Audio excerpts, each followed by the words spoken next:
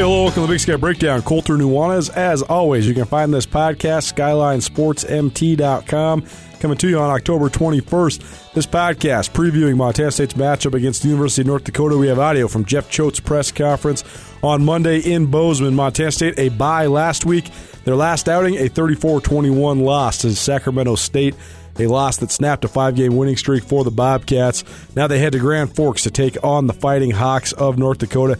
Interesting fold here because North Dakota is technically not in the Big Sky Conference, but they're playing a Big Sky Conference schedule for one final year. So 8 Big Sky Conference games, and they've been competitive in league play so far, and they've been really good at home. They beat Sam Houston State when Sam Houston State was in the top 25. Sam Houston State back in the top 25 after a 17-0 win over Nichols last week.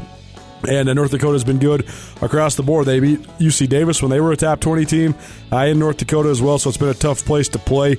A new cast of characters for North Dakota. Nate Ketteringham, former Sacramento State quarterback, is the quarterback there at UND.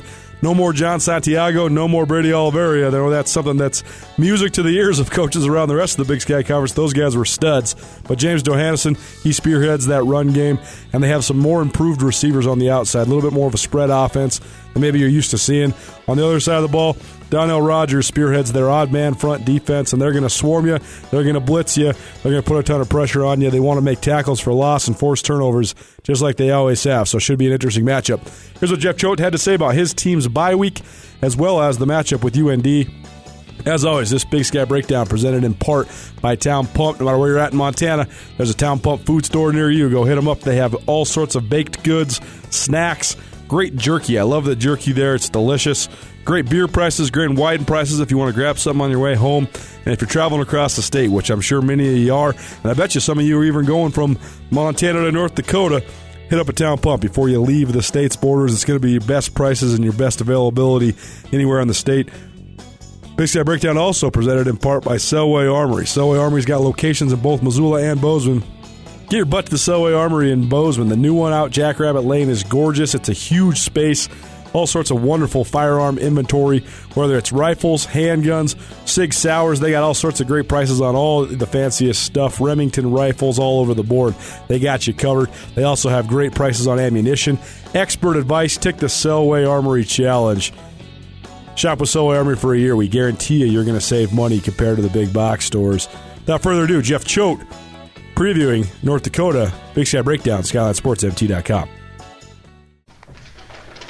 All right, keep this short and sweet. No recap, unless you guys want to hear about my rain-soaked weekend in Seattle.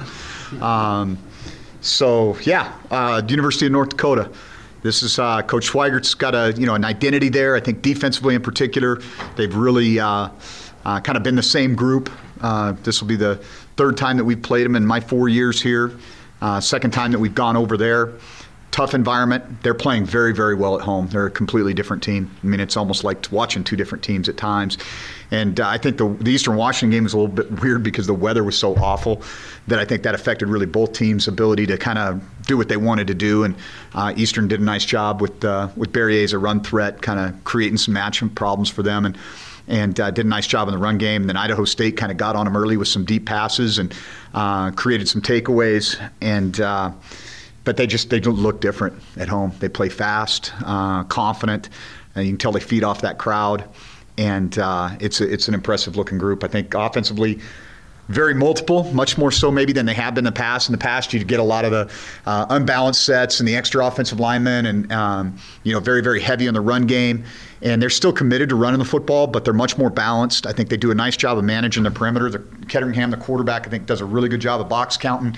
And if he likes the numbers advantage on the perimeter of the offense, he's going to get the ball out there. They've got a really big physical receiving core. I think it creates matchup problems for a lot of teams, especially in the red zone.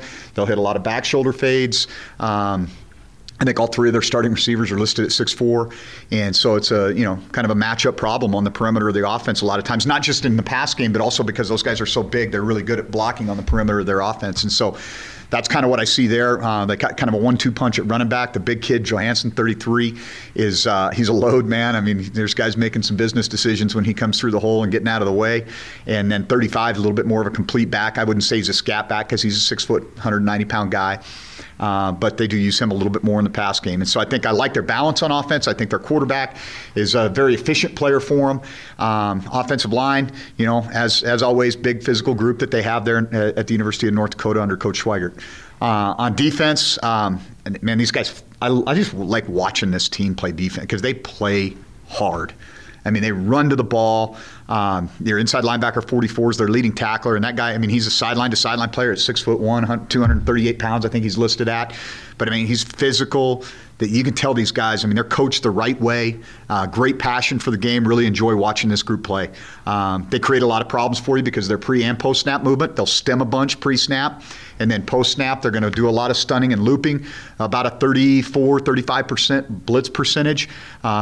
You get into a pass game against them, you don't want to do that. I mean, I think UC Davis is a prime example of that. The drop back pass game, they're gonna get their hits on the quarterback. They're gonna create problems. They're a very good tackling team, and not just their front seven. Their DBs tackle well, and so they don't give up a ton of big plays. You kind of got to earn it against this group. And in the kicking game, they've got an explosive returner. He didn't play last week against Cal Poly. I'm not sure why. Number one, kid from Seattle. He's dynamic. He's got some juice to him. And then Mikey Greibel's little brother is their punt returner, and so a little bit of a connectivity there between the Bobcats and the Fighting Hawks. But like I said, I mean, this is your typical Big Sky deal. You turn them on, and you're like, they're way better than you want them to be. And we're going to have our hands full. I mean, it's like I said, it's a tough environment to play in. You got that student section right behind you. I know it's a 11 o'clock Mountain kickoff, but that's not going to matter. They'll be in the parking lot starting about 6 a.m., shotgunning beers and doing whatever it is they do over there. And it'll be interesting. And so, that was one thing I definitely remember from our last trip there, is that they have done their homework, and they're, you better have some earplugs in. I got called some new names. I didn't really. And I've been called a lot of names, and so it was interesting. But that's kind of what I see. I like the edge players on defense. I think they built it right. 55 and 15, really good players. 25, active safety. 44, really good tackler at linebacker. With that being said, take any questions. You mentioned how inconsistent they can be. How do you kind of approach that in your game planning? We know who they are at home. They haven't been inconsistent at home. They beat Sam Houston State, who's leading the Southland Conference with a 4-1 conference record right now. Beat Drake, and they beat Cal Davis, who at the time was a top 10 team. And so that's all we have to do to get our guys' attention, to say this is who we're playing. And we're not playing the team that played at Idaho State. We're not playing this team or that team. We're playing the team that got after Cal Davis, and probably that game shouldn't have even been as close as it was. It's interesting because you've seen Ketteringham before, but when he was at Sacramento State, and it seems like he is able to make a lot of plays with the game on the line. Certainly did it last week as well. So what do you see in him, and what do you remember about that first matchup? I don't remember much. I kind of blocked that one out of my brain. But I remember Chris Murray made a bunch of plays in that game, and he's not here anymore. So it would have been nice to have Chris Murray and Ketteringham, reunite again. But here's the thing. I mean, I think this kid does what they ask him to do very well. That's what I'm seeing. I'm seeing a quarterback who gets up to the line of scrimmage, and if you're 2 over 2 on the outside, they got their RPO, and he's going to get the ball out there. And he's an accurate passer. He's got big targets, and certainly he takes advantage of that. I think especially, like I said, I mean, not all of these guys, they're 6'4" guys, so they're kind of build-up speed guys, not very short area quick. But he will throw them open and use their catch radius, whether that's a back shoulder or a 50-50 ball. I think he has a lot of confidence in those guys down the field. And then they kind of got this number 4 who's kind of you think he's a Kevin Cassis, and then you look at the roster and he's 6'2", 212. So he's more of a Troy Anderson than he is probably a Kevin Cassis in terms of, his style of running. And they'll use him in a Wildcat and get the ball to him in a variety of ways as well. They're physical on defense. They've always been able to run the ball. But with that added element in the pass game, how much do you have to emphasize that, especially with some of their RPO action? It's just changed the game. I mean, if I had a nickel for every time they had 6 guys 12 yards downfield on their offensive line and they're still throwing a slant, but it's not going to, it hasn't been called. It has not been called against them in one game. And so it's just the rules have changed, and it makes it more and more difficult to play defensive football. And because we don't even enforce the rules. You can have offensive linemen, like I said, 8, 10, 12 yards downfield at times, blocking a safety, and they're throwing a slant behind the safety. I just don't know how you equate that to what we're supposed to be doing here. But that's the way modern football is. I mean, we got worked over pretty good on some RPOs a couple weeks ago against Sac State. I think a lot of what you have to do to defend against that is you've got to talk them out of it pre-snap. But you can't do it at the risk of being out of position when the ball's snapped. And so that's where the premium is on, having smart players and understanding how defenses or how offenses are trying to attack you. You get these linebackers, we call it a run-pass conflict, where you're responsible first as a run defender. And that Mike linebacker dives in on a zone fake, and that ball comes right behind him, and that's tough to defend. And so you've got to cover that guy up a little bit. And I think getting creative with what we're doing in terms of our pre-snap looks has got to be something that we take a better look at, and then that was a focus for us in the bye week, because we're going to see other teams that do this, and I think that that's the evolution that you can see of the UND offense. It's not just, hey, we're just going to. I mean, they had those two backs it seemed like forever, and they were both really good players, and I still think they have some really good running backs, but they are, I'd say, more of a spread offense now than they are a power offense, and I know that's. Even though they're still running the elements of what they used to do, when you look at them on tape, I think they're probably more spread-oriented. How did you evaluate the bye week just in terms of some of that self-scout and some of that improvement there? Yeah, I think that was critical. I mean, the coordinator stuck around, and we dug in on Sunday and Monday really hard and looked at us. And I think we definitely, clearly every team develops tendencies. Play callers develop tendencies. And I think you've got to look at that, and you've got to see it for what it is, and recognize that sometimes, those are the calls that are dictated by the game situation. And everybody kind of is who they are by midway through the season anyway.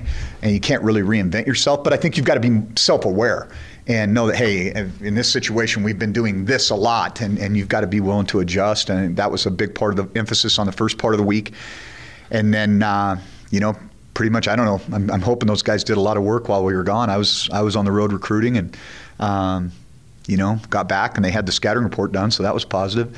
And we're on to North Dakota State. We had a little light practice on Sunday, kind of blow the weekend out a little bit, and back at it this morning. It was beautiful, nice snowy day out there. It was awesome.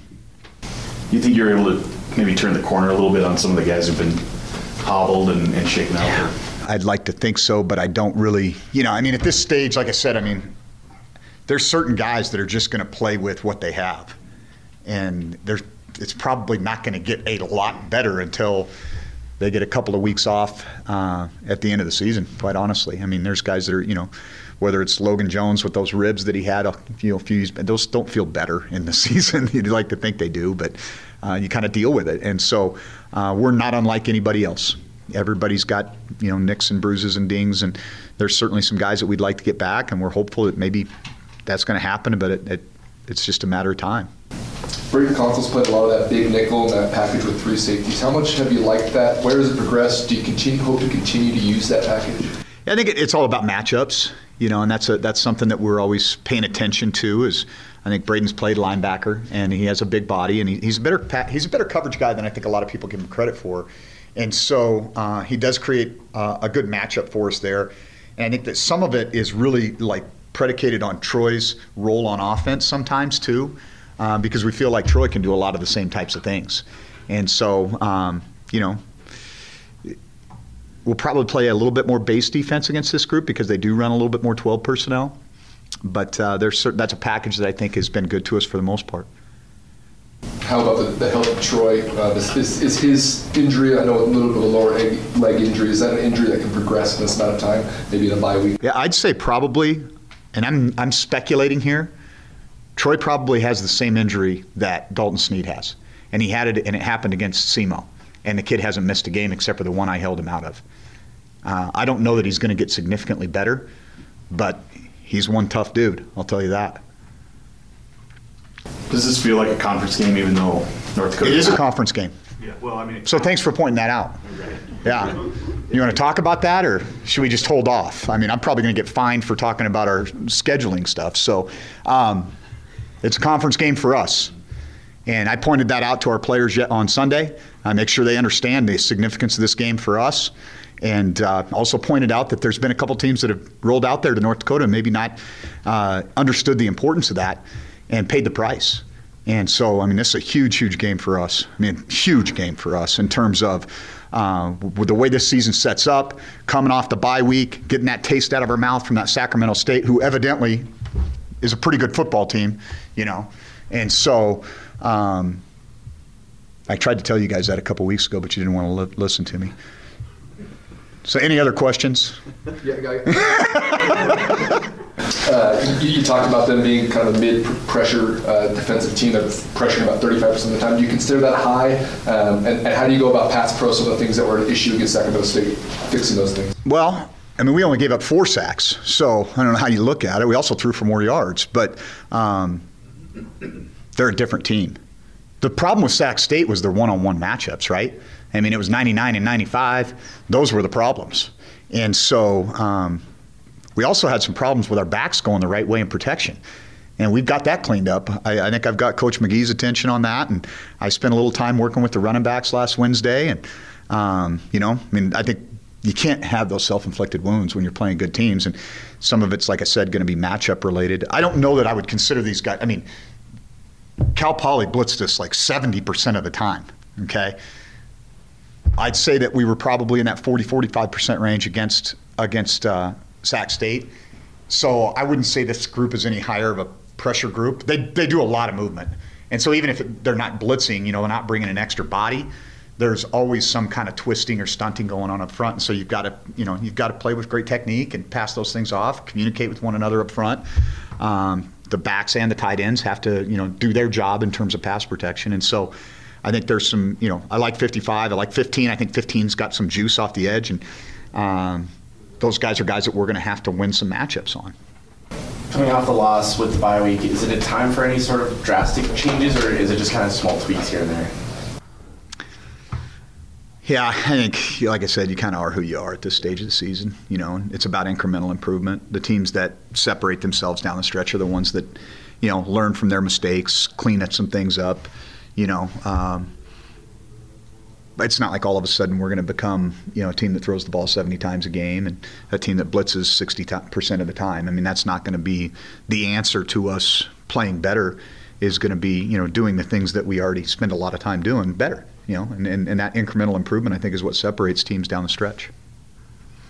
We talked a little bit about the FCS and how many top 25 teams lost last week. Well, some more lost again during your bye week. How important is it to bounce back, especially in the FCS? Yeah, I mean, every single week in this league is going to be a war. I said that a long time ago. And you even look, it's like, you think, okay, hey, this team is not having a great year. Well, go play them and, you know, tell me that that's not a team that doesn't have talent. And, you know, everybody's got 63 scholarships. Everybody spends a ridiculous amount of their life watching each other on tape. And, you know, nobody's leaving the office at 4:30. I mean, everybody's up grinding. Everybody's trying to do the best that they can to prepare. So the margin is so small. There's not a huge differentiation between anybody at this level, really. I mean, you look at like a James Madison with the facilities they have and the money that they spend and the tradition that North Dakota State has. So you've got these upper echelon teams that, you know, whether it's facilities, investment, whatever it might be. But I think the Big Sky Conference, by and large, is a very homogeneous group. I mean, everybody's kind of on a similar playing field. Even if you have an advantage in terms of the revenue that you might spend on football, you might have a disadvantage in terms of your proximity to the recruits. And so everything kind of levels itself out. And it's a really good league. And I mean, I think it just keeps getting better and better. And you look at guys like Troy Taylor and the job he's doing at Sacramento State, and a guy that was a Power 5 coordinator, just like Chris Ball was. And the coaching has gotten better and better in this league, and I think it's going to continue to be more and more challenging. You mentioned the kickoff time this week. Is it harder to get your energy going kind of earlier? We're ready to go at 6:30 every morning. You guys never come to practice. I can't believe it. No, I told our guys that, and they were all excited. You know, they're like, yeah, we're good. Our guys don't like the late kickoffs. Like going to, I mean this sincerely, and I hope that I do get fined for saying this. If we go to California, we should never play a late game. It should not. That should be a rule in this league. Either that, or every time they come up here, we should make them kick off at 7:00 Mountain when it's 22 degrees. You know, I think that's. I mean, I understand why they're doing it, but it makes no sense to me. This is how college football should be played. Like, if the revenue stream dictates that we have to play a late game, I get it. If I'm playing in the Pac-12 and they say, hey, you're getting $35 million a year from the Pac-12 network and you're going to play this game at 8 o'clock Pacific, okay, it is what it is. But, every game in this league should be played between a 12 and a 2 o'clock kickoff. Every game. And I would like to be on record as saying that.